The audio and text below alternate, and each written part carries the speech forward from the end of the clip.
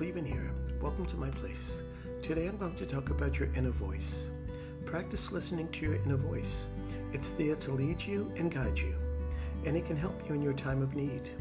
Learn to ignore all the noise and distractions in your life and pay attention to what your inner voice is saying. The more you practice ignoring external stimuli and tuning into your inner voice, the more you'll be able to rely on yourself for answers. And as always, thank you for tuning in to my place.